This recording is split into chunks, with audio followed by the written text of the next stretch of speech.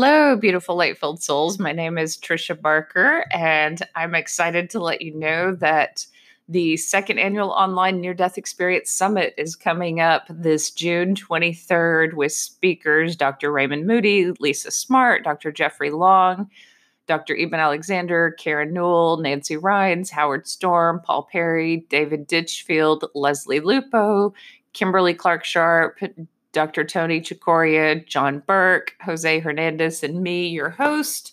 There are plenty of videos to check out ahead of time, but please look at this link and we'd love to have you join. You can get your questions answered by the speakers at this event. And thank you so much for your support of my memoir, Angels in the OR, which launched last month.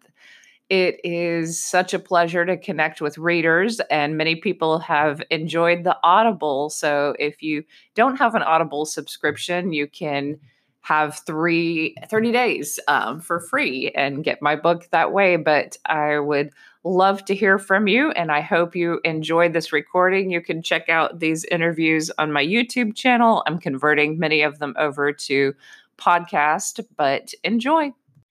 Hello, beautiful light-filled souls. My name is Trisha Barker, and I'm so excited to be here with Jeffrey Long, who wrote Reflections on God and the Afterlife, the groundbreaking new evidence for God and near-death experiences. So this book really touched me because it covered so many different elements of near-death experiences, and I had a very profound near-death experience myself, and so I connected with a lot that was said in this book. So I look forward to talking about it. Before we begin, though, I want to remind others to check the link below to get a link for this book, but also to see some of the upcoming classes and spiritually themed classes that I'm offering on my website from different near-death experiencers. Peter Panagore has one coming up of spiritual guidance, and there are classes on opening to intuition and opening to greater healing. But thank you, Jeffrey, for joining me today.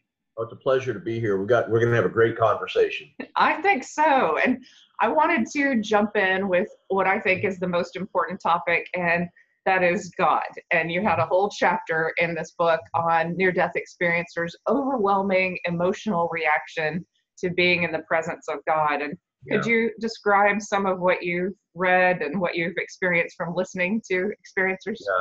Yeah, it was interesting. From the very dawn of my near-death experience research, I was aware that people were aware of or actually encountered God in near-death experiences. Astoundingly, very few, hardly any near-death experience researchers have ever written about that. It's almost like it's taboo, or there seems to be a fear about talking about that kind of subject. But of course, I'm a little bit on the fearless side, and I said, oh, to heck with it. This is an important part of near-death experiences, certainly important to those that encountered God in their near-death experience, so I went for it. And you're talking about the emotion. I think unearthly is an earthly term and doesn't really embrace the overwhelming emotions that are beyond anything they thought was even possible in their earthly life. We're talking about emotions of peace, love, connection, joy. In fact, the two most common words used in near-death experiences overall, peace and love. And these are typically emotions that are felt far beyond anything they've ever experienced in their earthly life, literally off the scale, and especially so in near-death experiences when they encounter God. And they're changed forever. I mean, that's the moment to me where I felt like, call it an upgrade, whatever, like just a lot of things were healed in my life in the presence of that kind of love. And then there was also, I don't know if you noticed this or found this in your research, but I talk with a lot of near-death experiencers, and there still continues to be a longing for God. So like nothing in this life compares, there's nothing there's no love that is even close to that love. Do you see that kind of depression or that longing? I think that's really interesting that you and others have gone through that. I, as a researcher, I studied God in near-death experience, and I totally get that. I understand the reality, the power, the incredible emotional content, and the incredible life changes that occur after that. So I too was left going, wow, where am I going to find God in my earthly life? And actually am working on writing on that for my next book, because after you're aware of, when you transcend taking God on faith to totally getting based on experience or experiences of others, the reality of God. I mean, you want to bring that God into your life. You want, and yet, in an earthly life where we're limited, we can't have that overwhelming unearthly feelings, awareness, accelerated consciousness is typically described in the presence of God. That overwhelming sense of oneness. I mean, we're, if you will, in our boot camp of our spiritual existence, and it's much more difficult to connect, be aware of God, and yet desire that so much. After all I've read in near-death experiences, and certainly you and others have experienced personally. Yes, yes. So that experience of God, you also bring up a good point about how people break down with language. How do you describe something that's unlimited, infinite, more than our bodies can contain, in this form? Mhm. How do you describe that to people? And I'm a writer, so I have an MFA in creative writing, and I've struggled in workshops for years trying to describe my near-death experience accurately because the Yeah. words just fail at some point. And you brought that up in your book. Oh, that's such a fantastic point. And in fact, not only do words fail, but literally, when people use God, many people describe saying God is an earthly term. What I encountered was unearthly, and there is no earthly term for something that is so awesome, intelligent, loving, compassionate, accepting of who we are and what we are, for everything that we are. That's off. What word or words do you have in the English language to describe all that? And so my heart goes out to you and others that have tried to describe that. It really just shows the uh, the absolute incredibleness of this experience. How unearthly it is, and how profound. And I guess just in the very understanding that words can't do this justice, I think it helps the rest of us sort of understand just how powerful an encounter of God in near-death experience really is. And I'd be curious to know what you think is the importance of near death experiencers trying to share their stories. So you might want to talk a little bit about your website and how you gave people this opportunity, some who are not writers, but some who just wanted to share their story, from all walks of life. Yeah, we have a unique ability to answer that based on our research. In our survey, we asked point blank in a question, have you shared this experience with anybody else? So we have a few percent of people, around 5 or so percent, that have never shared their experience with another person. In other words, they're only comfortable sharing it anonymously, if you will, on a website that we then post to other people. However, by the time you have thousands of experiences, which we have in our research, that 5% becomes a pretty large number, so big that you can actually statistically compare their responses about their near-death experience to all others who've actually shared their near-death experience with other people. So to directly answer your question, those that have never shared their near-death experience tend to be more, you kind of read through their experiences, their response to other questions. They haven't really developed as much in terms of after effects. It's harder for them to embrace their experience. You kind of get the sense that they have some fear about sharing it with other people, and that's somewhat inhibiting them learning everything that they could possibly learn. So, good gosh, I absolutely commend your efforts of encouraging people to share their near-death experience. It's not only important for the other people that hear that and can be transformed and sometimes profoundly transformed, but it's good for the person sharing it. That helps them usually develop the confidence, focus on it, and sometimes feedback or just even processing it in your mind from sharing it can help people to grow through their experience and help make those incredible positive changes called the after effects, so commonly reported among those that have had near-death experiences. Is that one of the reasons you wrote the book, to help other professionals and family members and different people give near-death experiencers that opportunity to talk? Because I was met by medical professionals who just wanted to focus, of course, on my physical recovery, and family members who were judgmental and, pieced out different parts of my near-death experience because it didn't fit Yeah. their religion. And how long ago, by the way, did you start to share? When was your life-threatening event? Oh, so I had a near-death experience in 1994. I was agnostic, and as soon as that tracheotomy after surgery was pulled out of my throat, I was like, I died. Like I was that clear, and not everyone is that clear, Now, but and I think that's part of the answer right there. You had your experience about 24 years prior to the time we're taping here. Thank goodness things have changed a great deal. There's been a yes. lot of people, and I think that the number one group that deserves the accolades here are those that have the courage to share their remarkable experience with others.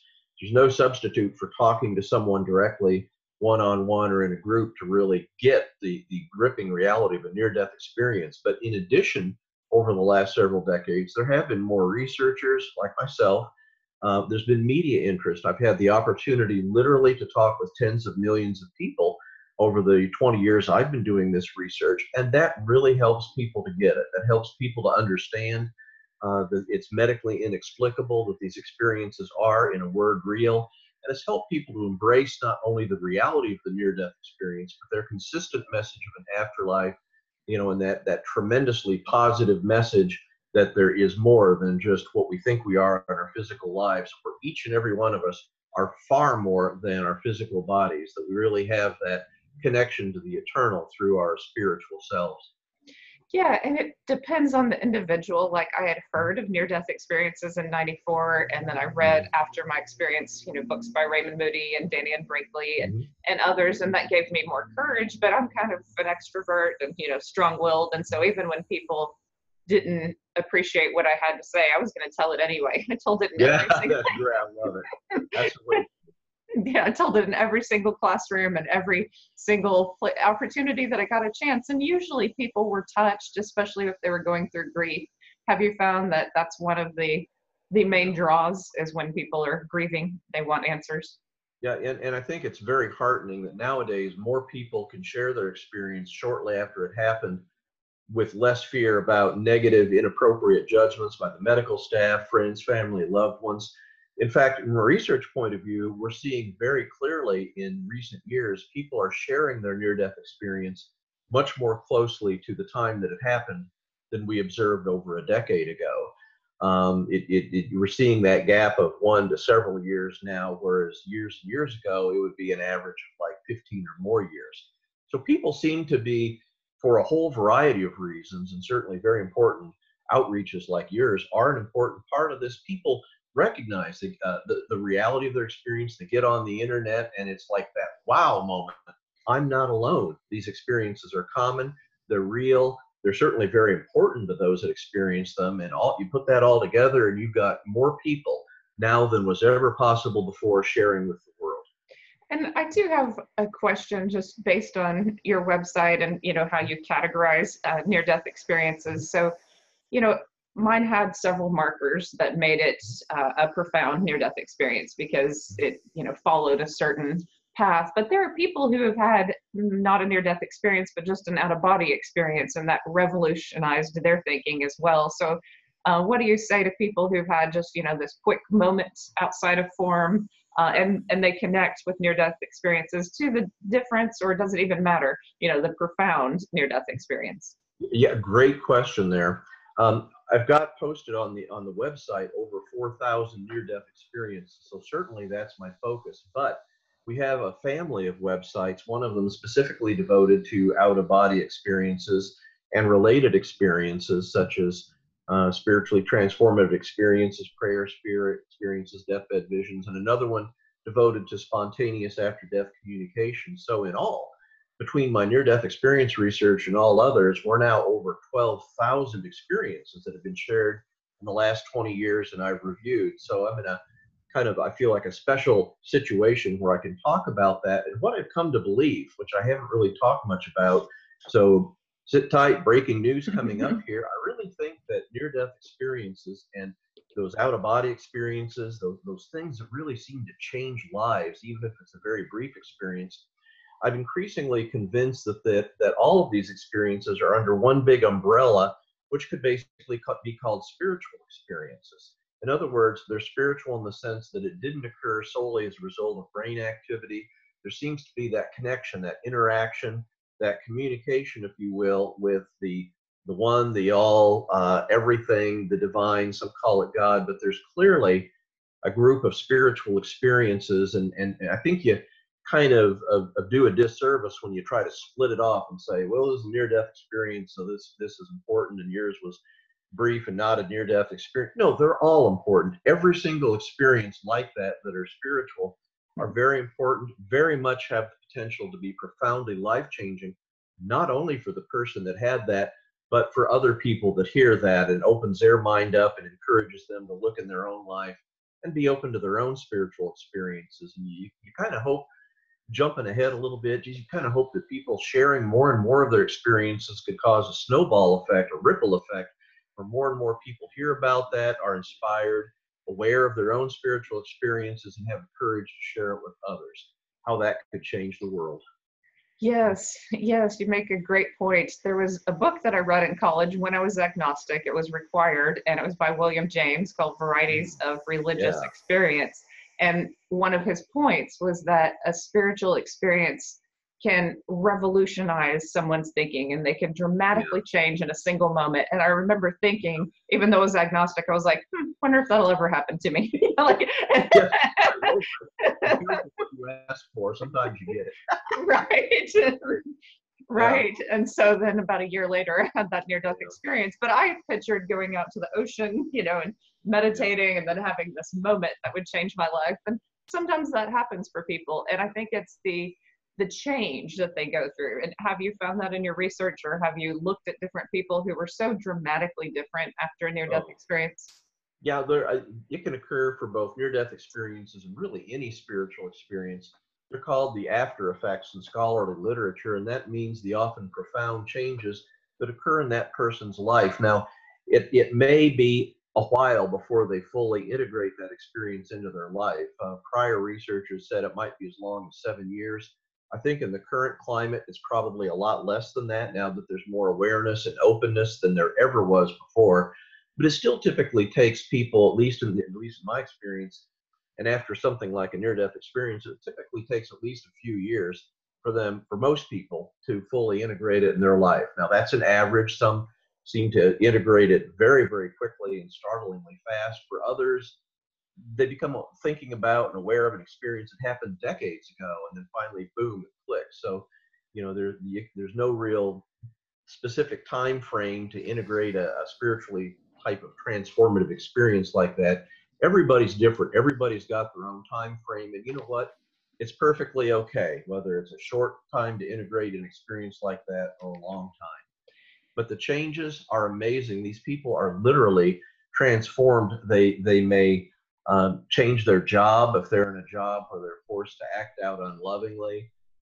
They may change who they're with in terms of relationships if they're in unloving relationships and insist on a relationship that has a lot more love. They spend more times thinking about spiritual things, more times in prayer and meditation, more thoughts about the afterlife. They're just, if you want to put it succinctly, they're just more loving people, typically after they grow from their experience. Yeah, and that's a good thing in general. I mean, I've always looked at that spreading love across this world as a wonderful trait. And I think that as I meet more near-death experiencers, that is a commonality that I see, no matter, how they house their lives or make up their lives or from what background they came from. One of the pamphlets that was given to me Yeah. by my family was why near-death experiences are not of God. And one of the accounts was that, I know, one of the accounts was that this Baptist preacher's wife had a near-death experience and then she divorced him afterwards. And I said, oh, he just wasn't that loving, probably. She just saw the truth. Oh, that's great. That's Yeah. great. Yeah, there's no doubt about that. The one concept, as I write my most recent book, that seems to be most important, again, if you want to put down a word, is love. So, not a surprise at all that near death experiencers, when they fully integrate that, become more manifesting of love in their life, loving toward themselves in many ways, loving towards other people.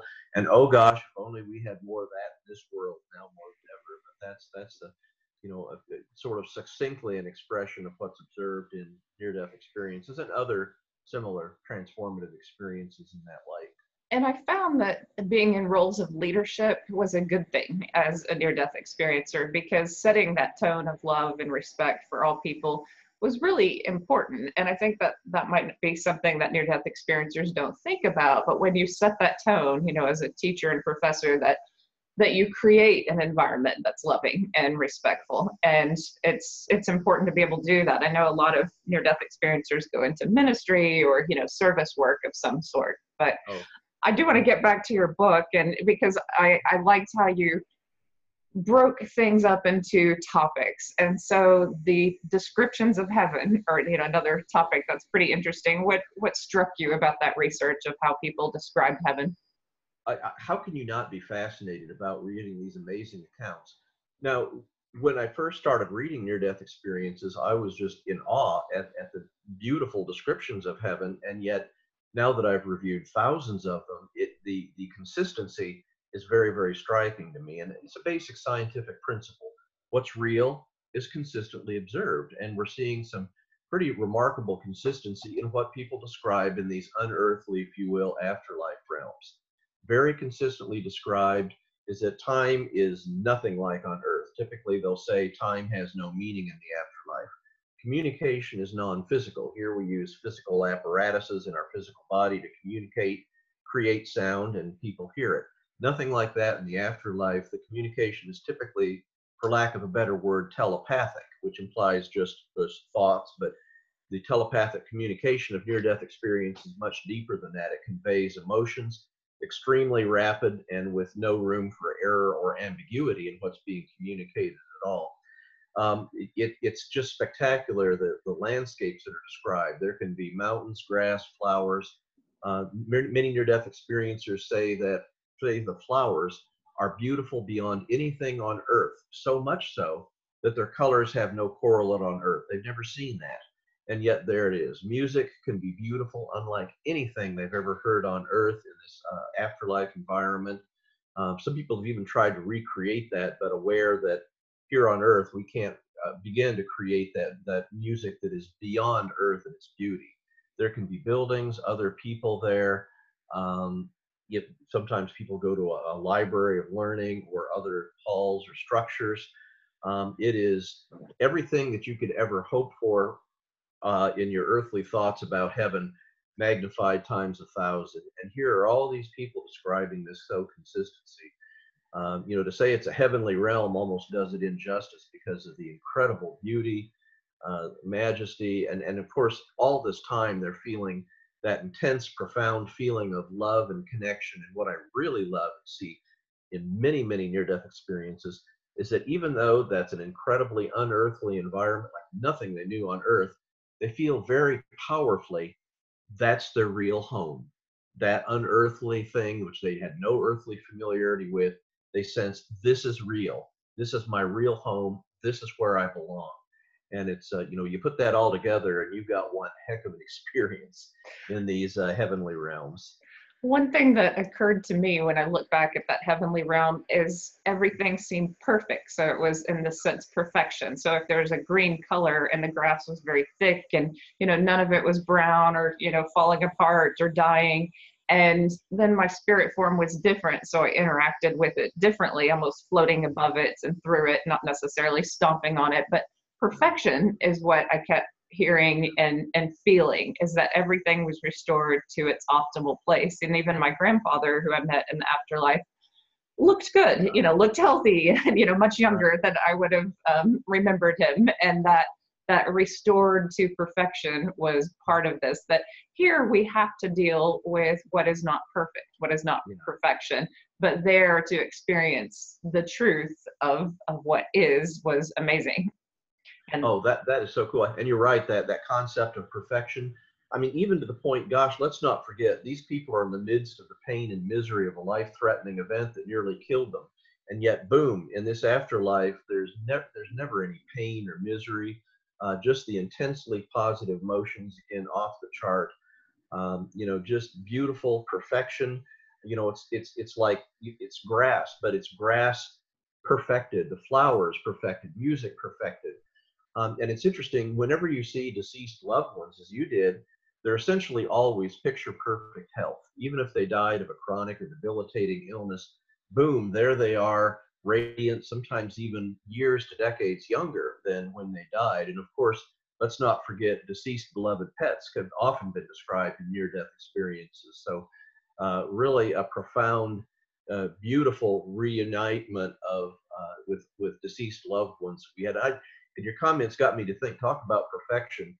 I've heard many atheists argue, well, gee, why don't you go try to heal a amputee and prove to us atheists that there really is a God, every single person that I've seen in a near-death account that encountered a loved one who was an amputee, every single time they had all their limbs and they were returned to wholeness and even perfection.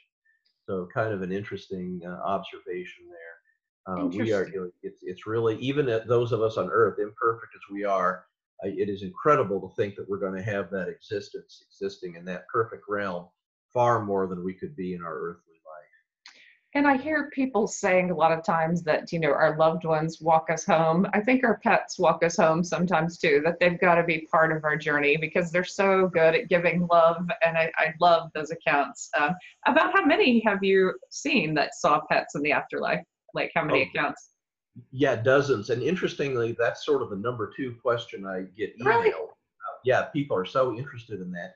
So I have a standard answer. Go to our website, NDERF.org. In the top right, there's a search pump button. So go ahead and click that search button, see for yourself. Enter the word dog, enter the word cat, search, see for yourself. I mean, it is astounding. Dozens and dozens will come up there. And like with deceased humans, these are beloved pets. It's joyous reunions. Whatever caused the death of that beloved pet is no longer an issue. They're picture perfect health, and they have that joyous interaction and communication again, even more joyous and perfect than anything that they could have had in their earthly life. So, just like with deceased humans that they knew, I mean, really inspiring, helping to, for those that ever hoped that they'd be reunited with a deceased beloved pet, I can assure everybody it's absolutely going to happen. Well, just as you were talking, it made me think about love as the most important thing. So certainly we love our pets, but the landscape that I saw was reminiscent of places that I loved. So growing up in the country, these deep green hillsides and spending time with my grandfather and riding horses, and that was part of where my love for life occurred. So I wonder if there is a commonality of people seeing parts of heaven that connect to landscapes that they loved. And I think that's true. I think some people become sort of aware of, what it is. I think a near-death experience is to some extent a co-created experience. In other Mhm. words, I think sort of that part of who and what we are combined with some ultimate reality, and for some profoundly, vastly more intelligent, loving co-creator is going to, of course, create an environment which is loving, familiar, helps convey in some very important way, this is the afterlife. This is important for you to know, that sense of love, and create or co-create that awareness, environment, scenery, things that happen that help reinforce that core concept. This is just what love is all about. I think there's a lot of truth to that. It doesn't mean they're not real. They're absolutely real. We're talking about visiting an eternal realm where literally all things are possible. It's just that one part of reality in an afterlife that really is the most loving thing to portray and involve the near-death experiencer. And I think that's what's going on. Co-creation is a great word because that's what I felt like. I felt like I had control over leaving the operating room. My spirit went through walls and I had control over some element, but there was also a greater intelligence that was interacting with me. And that was the difference between a dream and Yeah. this near-death experience, because I was encountering this powerful intelligence that was so much greater than me. And so when people, of course, all my agnostic and atheist friends were like, okay, that was just your brain shutting down, oh, neat coincidences and blah, blah, blah, blah, but I was like, no, no, no, this was more real than this reality. And that's the only way I can describe it, is because of that interaction with an intelligence greater than me. Yeah, and that's what so many people describe. You raise an excellent point here. This is obviously, I mean, there's a zillion things that separate near-death experiences from dreams. And that's hard for the agnostics or atheists to understand. In fact, when I was first learning about near-death experiences, the very first version of my near-death experience survey went up in 1998, believe it or not. I too was curious, so I asked a survey question. Was your experience dreamlike in any way, deliberately worded to elicit a yes response and an explanation if it was at all dreamlike? I felt bad about that question. The responses I got were so overwhelmingly, no, no way, impossible. Like, okay, I get it. Yeah, forget it, nothing like this. But I had such profound and emphatic responses. Yeah. Driving home to me is very, very young in my investigations that this had nothing to do with the dream. I quite embarrassed to remove that question for future surveys. And that's important. I mean, again, experiencing is believing it, but just like you said, it's that sort of co-creation. You don't have a co-created dream, or you feel like you're connected with another, and yet a sense of connection, and connection is too mild of a word. It's more a sense of unity with one and with everything, and including with God, very commonly described in near-death experiences. We ask that directly. Did you have in our current survey version, did you have a sense of connection or unity or mystical oneness during your experience?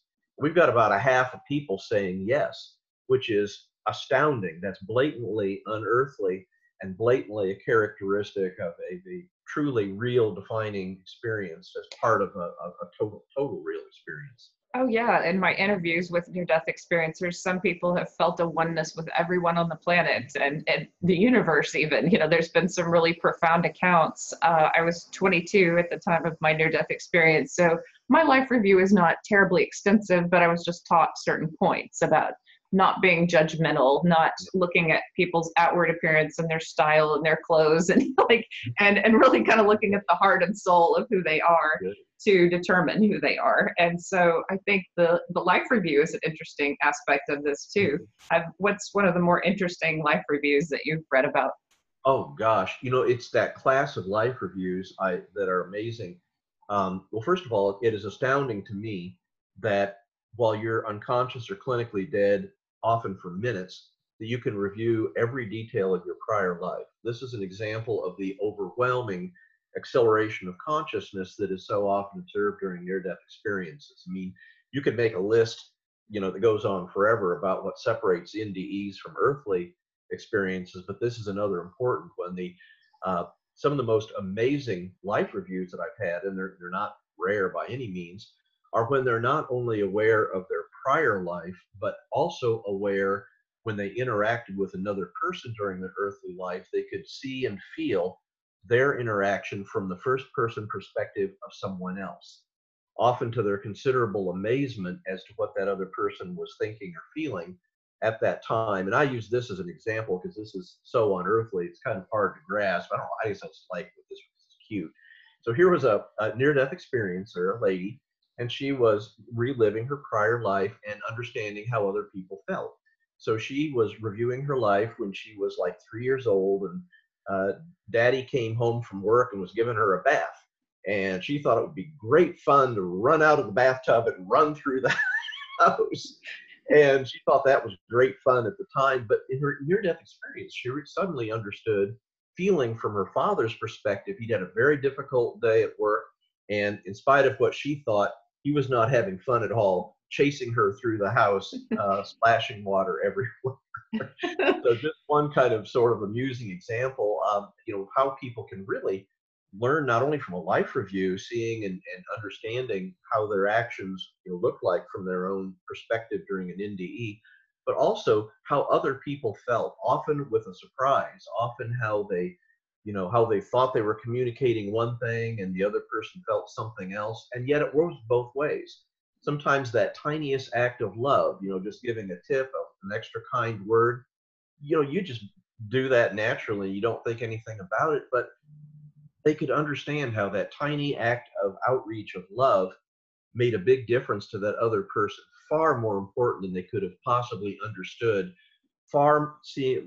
Amazing seeing that ripple effect of love spreading out, how they affected that other person, and how that in turn allowed that person to be more loving to others, to a rather astounding degree. So these so-called panoramic near-death experiences, very dramatic, and certainly one more huge line of powerful evidence that we've got a shared consciousness, that there really is that oneness or unity.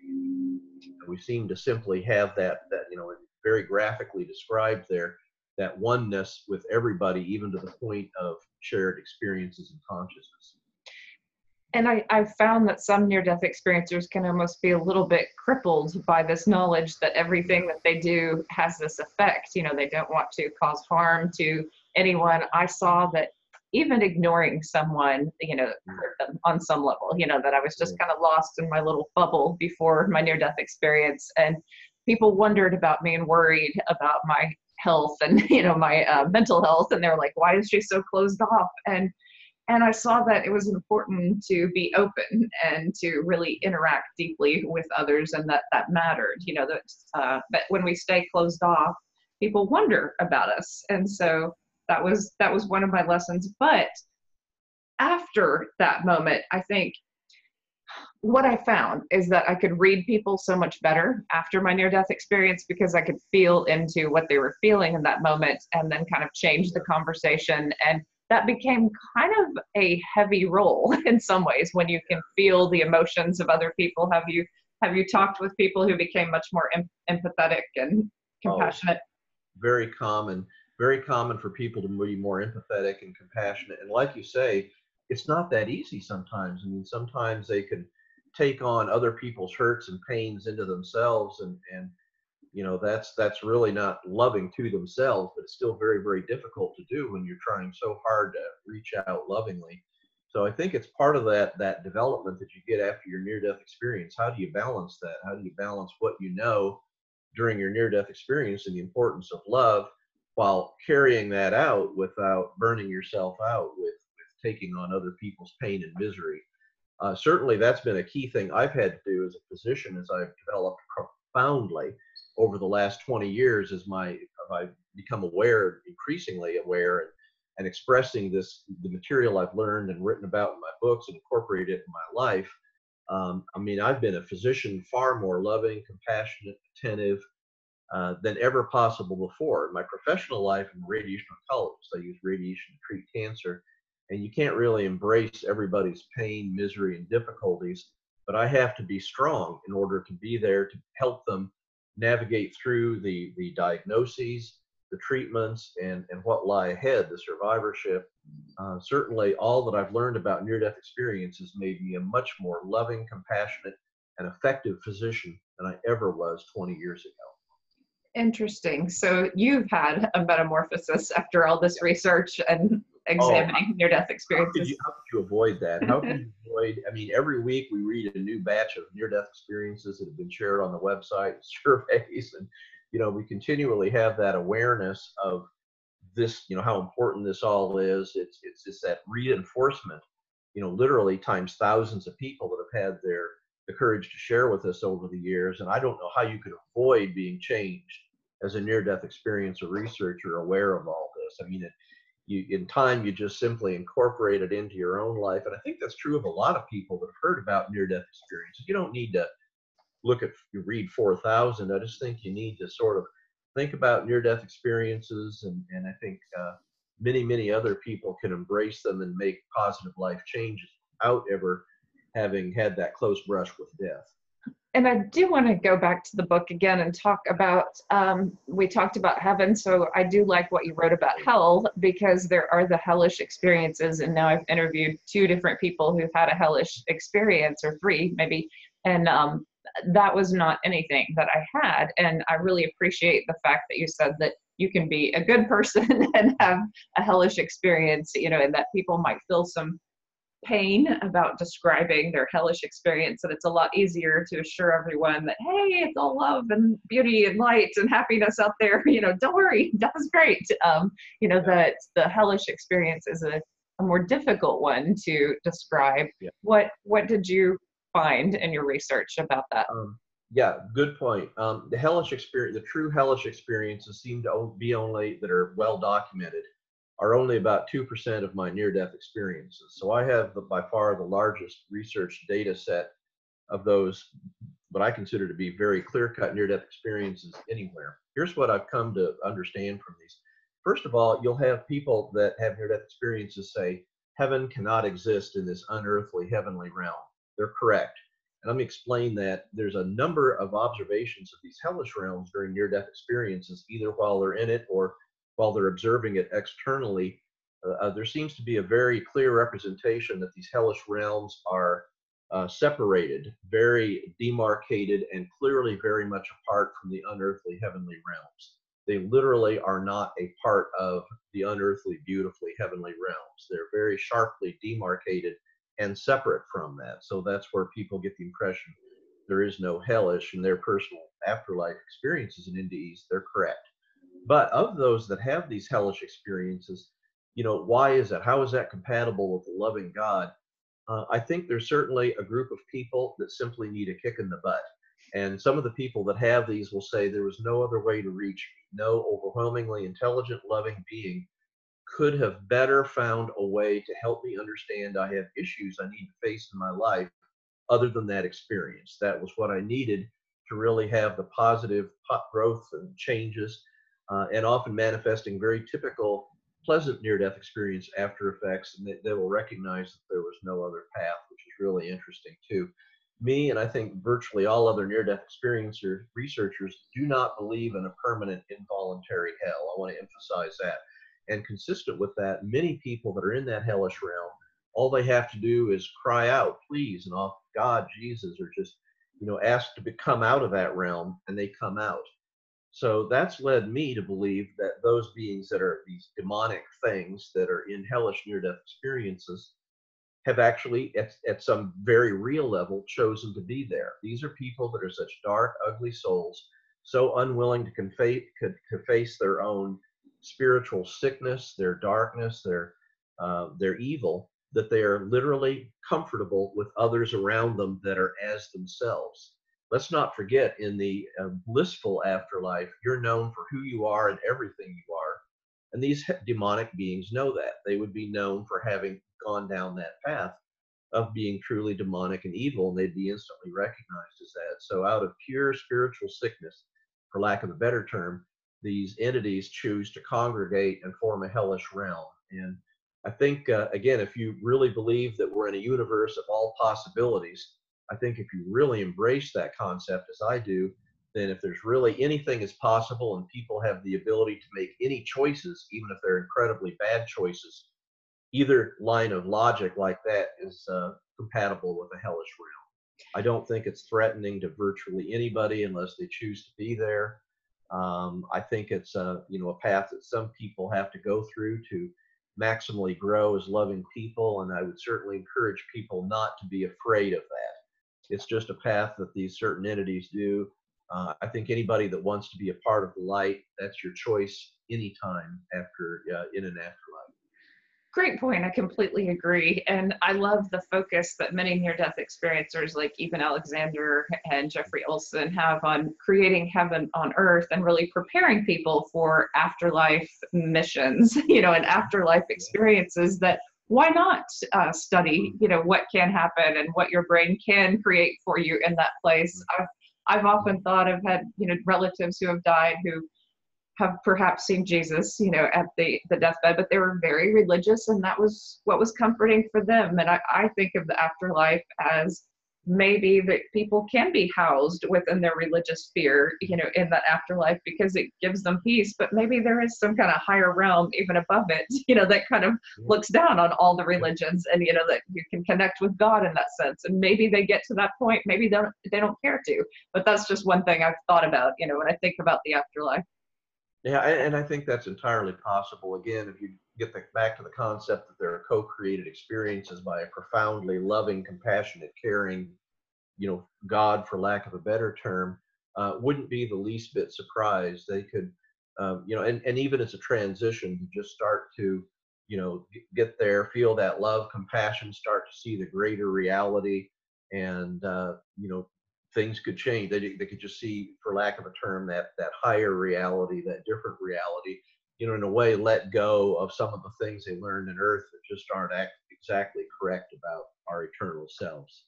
So I do want to ask you a little bit about topics like soul contracts and reincarnation, and the information that you've read about soul purposes, and past life regressions, all of those topics kind of in one. What are your thoughts about that? Okay.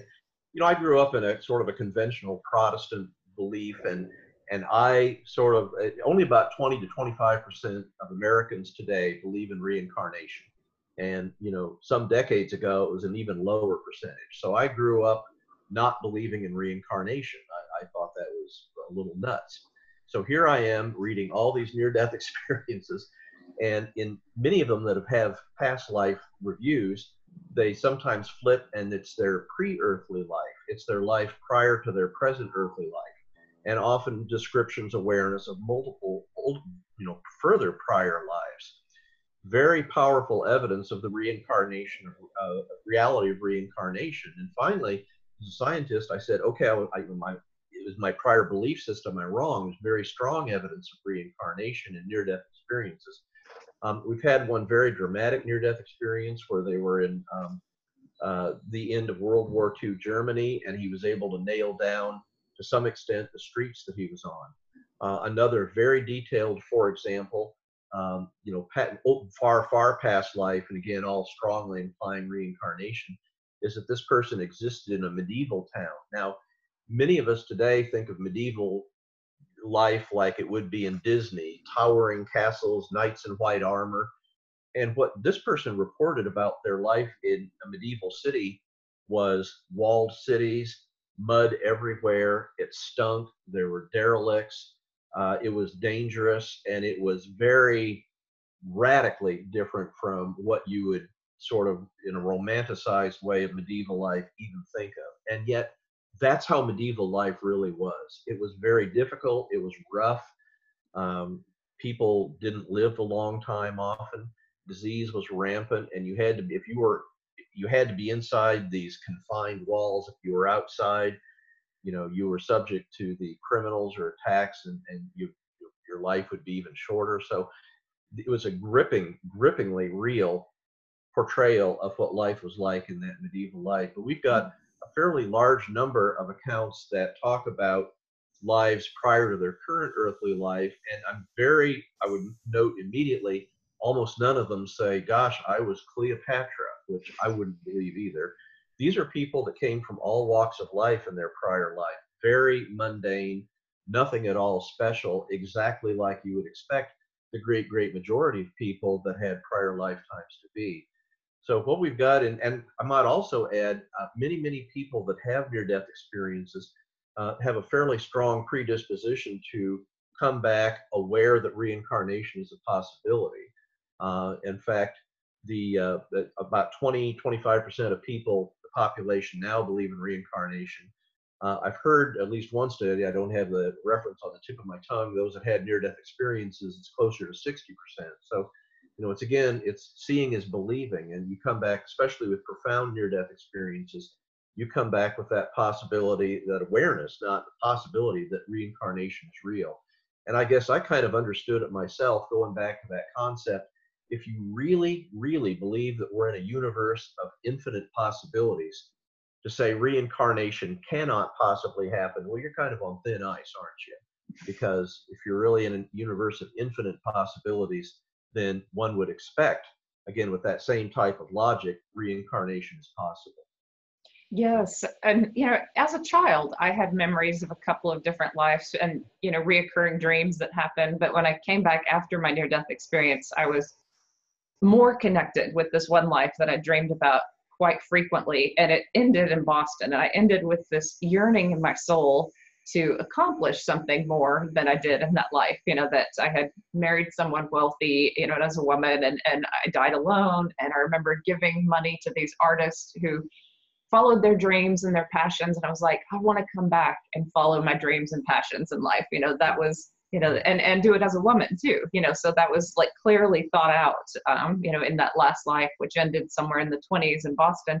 When I lived in Boston after the near-death experience, I never needed a map for anything. That was an older location. I could just walk to Harvard, walk here, I knew where things were just intuitively. And it was interesting. Yeah, that's fascinating. Yeah, that's what you get. I mean, you can have that retained memory even from prior lives, and that certainly can. You always wonder, how much does that affect us?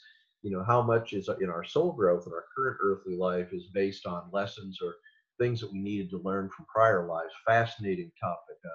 I'll keep keeping my eyes out for near-death experience and developing research as we go along. But reincarnation, certainly from my research, from lots of near-death experience evidence, seems to be real, and that's exciting. Yeah, it is. It is. And people reframe it in many different ways, but it's still kind of fascinating. The thing that I want to ask you next is the missions on Earth. So you wrote a lot about near-death experiencers coming back with a mission. I felt very lucky to come back with a very specific mission. God said, go into the classrooms, be a teacher, and that was perfect for my past and perfect for what I needed to do. That mission has ended. This voice of God came to me a few years ago and said, I'm free to do what I want at this point, and I'm still in education. But now I think I'm back at that place where a lot of near death experiencers end up, which is okay, I know I want to add healing and hope and health to this world. What's the best way to do that? Have you seen a commonality in the missions of people? Sure. Yeah, good question. It is rare. You had a very rare near death experience where you were given some very specific direction as to what to do. The great majority of people that have a near death experience know their earthly life's important. They know that there's important things that they need to be doing, but they don't have specific information. And that causes a lot of turmoil in people. They kind of know it's important, but gosh, what is it? And I think the answer is, for the great majority of near death experiences, your life's important. Choose something, but we're not going to tell you. It's sort of like that free will thing. I mean, you're not going to be guided. And even teaching. I mean, what is teaching? God, there's 1,000 different things you could do with teaching. That's not very, not entirely specific, other than, it defines more of a role. So one thing that's very clear about a role is that while people are aware their earthly life is extremely important, I'm talking about everybody, all walks of life, and whatever they do, they don't really have that in the near-death experience. Almost never do they have that direction. Go out and build an ark. I haven't seen that yet. So it might happen, but out of thousands of near-death experiences, people come back, and I think they have to struggle. And I think a lot of them, with their new values that they had with their near-death experience, it's sort of their new values and desire to reach out to the world lovingly, where that intersects with the needs of the world. They have their vocation, purpose, and things they ought to be doing here. So it's something everybody, or at least a great majority of near-death experiencers, have to choose. And I think especially in a world where so many people wonder if life is meaningful, if it's, if it seems to be important, if we're just, a speck on this globe, what is it all, how could what we do be important? Near-death experiences have the incredibly positive message that every single person on this planet is incredibly important, and in every single way. So it's just a profound, if you will, validation of our humanity, in the sense of our importance and significance and relation, not only to every other person on the planet, but to that in the afterlife as well. I mean, it literally, in a very positive way, helps define who we are, what we are, and certainly the importance of what we're doing here, which generally we have to pick and choose. So. And what percentage of people do you think are interested in the afterlife? You said you've talked to tens of millions of people at this point. The way I look at it, and I look down at Earth, I think people are I talked to my father in the afterlife, so he's in this realm, and he looks down and he said that not as many people as you think are looking up to the heavens and questioning spirituality and really wondering about their purpose. He said that a lot of people really are connected in their bubbles of life, and they're worried about their sphere and their dinner and what they're doing. Just estimating, were you surprised by the amount of interest in your research, or were you surprised that there isn't more interest? Well, that's a real good question. I really came out. I literally, for about the first half of my website, I was Dr. Jeff. That's it. That was the only way my name appeared. I was so concerned about the attitudes of others. I mean, as a physician, we're subject to scrutiny. We have medical staffs making judgments on whether we should be a part of their staff. Other people, sort of making assessments as to whether we should be a part of their medical society or things like that. So I was very, very cautious. So I actually came out when I did my New York Times best-selling Evidence of the Afterlife. And my, what a way to come out. So I think a lot of people, being both a physician and having a New York Times best-selling book, and especially those that read it, it was like, well, you can't really debate, Doc. I mean, the evidence is so strong. How are you going to debate that? I've never lost a debate on the reality of near-death experience, by the way. But Me neither. I think a lot of people, and of course I was on the media all over the place, but even the doctors I work with and many, many other people, I think even if they didn't resonate with the message of near-death experience and what that was all about, I was a success in earthly terms just because I'd had that book and that media awareness. And so, and like I say, if people were aware of that, they realized how strong the evidence was. So very quickly, even in this very conservative area that I live now in the very deep South, and did I say deep South? I actually live in Louisiana, a little bit south of New Orleans, believe it or not, an hour away. So that's deep South. But even in this area, people were the great majority of people embraced what I had to do. I had people stop me in the hall, happened even this week, and share a near-death experience. I've been invited to talk to churches a number of times in this area. So, you know, even in an area like this, people seem to find that common thread with what's in a near-death experience. It seems to resonate with people across a huge number of belief systems, and that's really helped me with my outreach with near-death experience. I think in a way, I guess I'm lucky in a way that I didn't have to. You know, if I had come out 20 years ago and said I've got a website, I think the reaction would have been a lot more poo-poo. Oh, very interesting. I like hearing that part of your journey because even, just well, 8 years ago, I told my story on the Bio Channel and then National Geographic covered my story. But then I decided to start blogging, and my colleagues at a community college were like, "Can't you wait till retirement?" Like, and even my dean's like, "Well, now everyone knows you're weird," and they laugh about it, on some level, but I felt it was just also common. I mean, if people like you have written books about this and, so many people are out talking about it, I thought, no, this is like more than common. This is just ordinary almost at this point to talk about these things. And so I felt perfectly at ease, talking publicly about my near-death experience. Yeah. And I think now more than ever, I mean, I even, after my first book came out, I talked at a medical grand rounds up in Milwaukee. It's, I believe, their largest hospital. I warned them, I said, however big you think your auditorium is, it's going to fill when you tell people that this is going to be the grand rounds or sort of a special talk they have once a month. And I was right. They filled it. We had people sitting in the aisleways, and I felt a little bad about that. But what was significant there is as part of the grand rounds process, they would survey all the doctors that attended, and doctors would give their feedback, and they assured me before the talk, we will give you their feedback, whatever it is.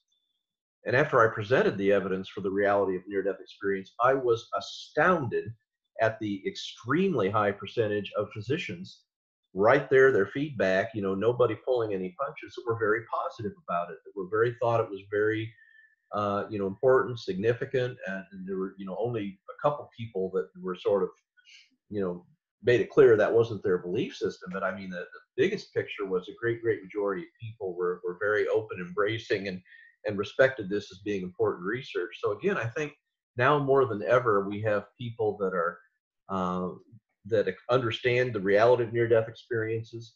More people are talking about it, so people have had more, I don't want to say personal, but personal interaction with people that have had near-death experiences.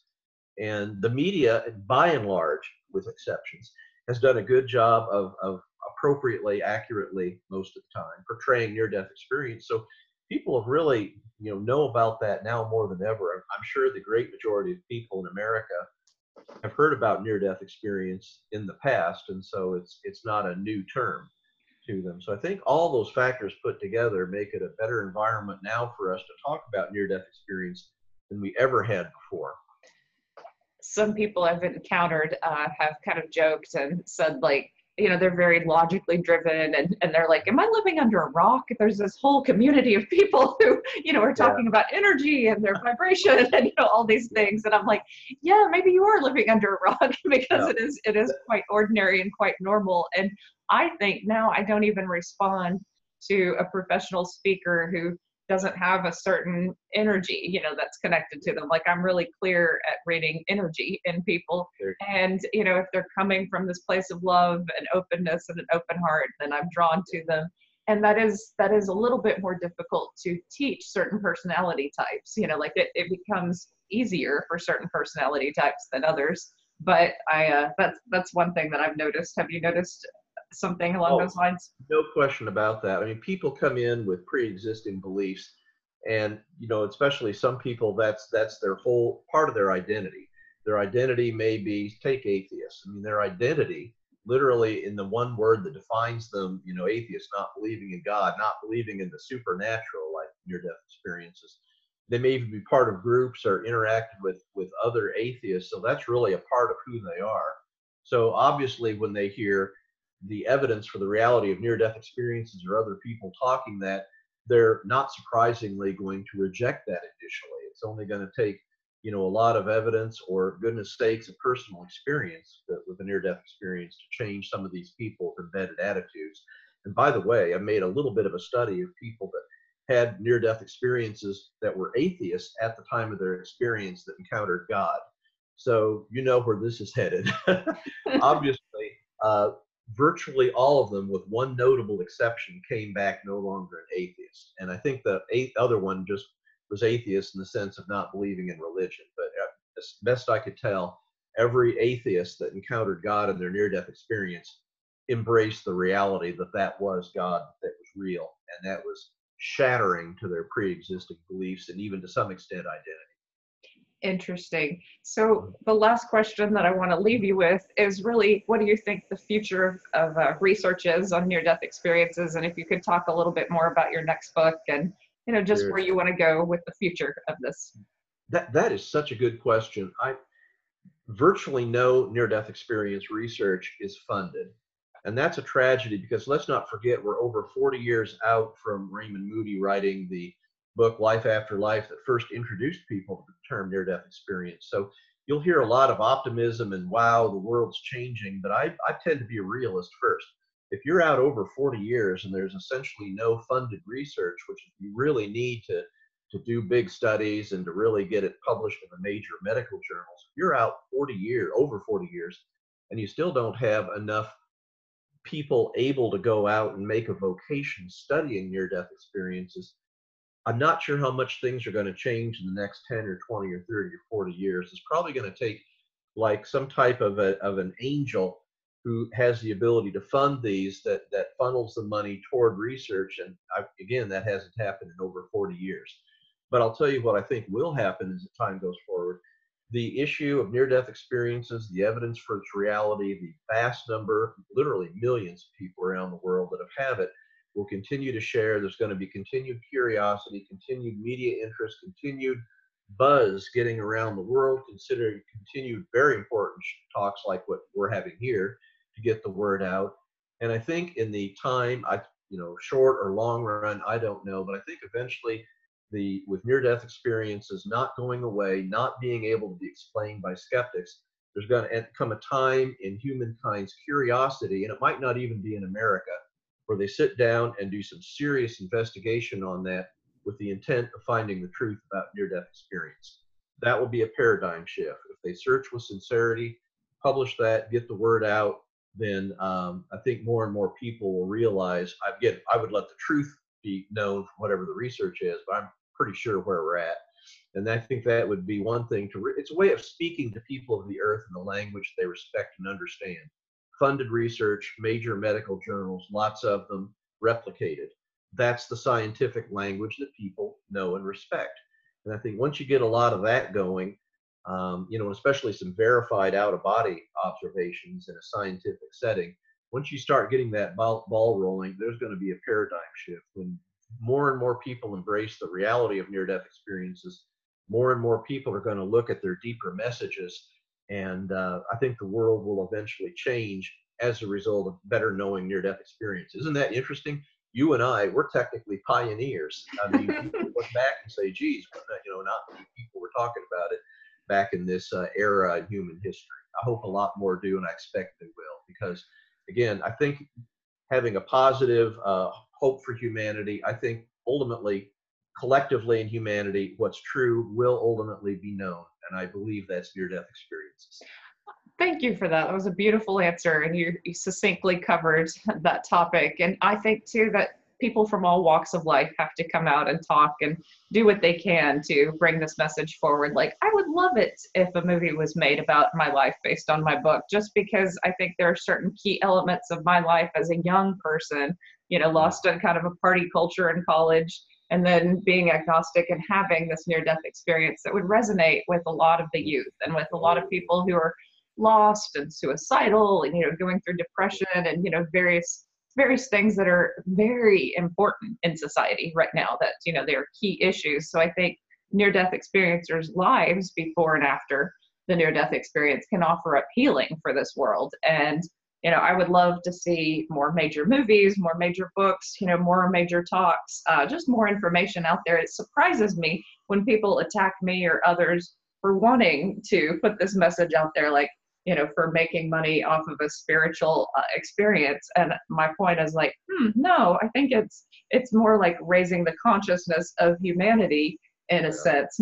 It's not about, that part of the journey. Yeah, and you and I are totally on the same page.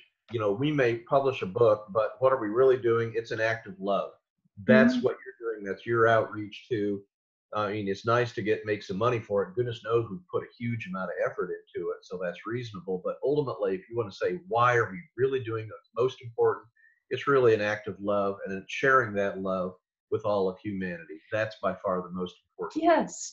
Like as a teacher in a classroom, I think, well, what if my words help this one student? Well, what if a movie helped thousands of people who were considering suicide or were in this place of deep darkness, and then they picked up, something on healing and began this journey? And let's face it, there are more people who watch movies than read. So, like there's that element too, that, reaching people through music, through movies, through books, in any way possible, I think is the beauty of this era, because too, there's Netflix, there's Amazon, there's all these different, there's YouTube, what we're doing. Yep, but we really are.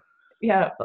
No, I couldn't agree more. Yeah, thanks for sharing that. It's not, huge amount of thanks to you and the others that carry the torch of near-death experiences, the light forward in humanity.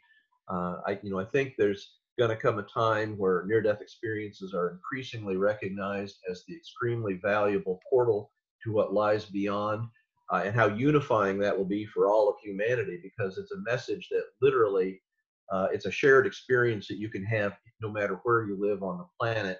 And it could be a very powerful force for peace in this world too. So, so much is so important to get the word out about near-death experiences. So glad you're doing it.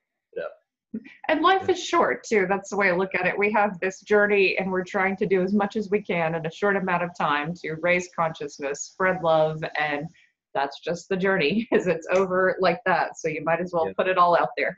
I'm reminded year after year when I have my birthday, another day, we're only dancing on the earth a little while. So you really have to make the best use of our time, and certainly for both of us, obviously, that's an extremely important part of what we do.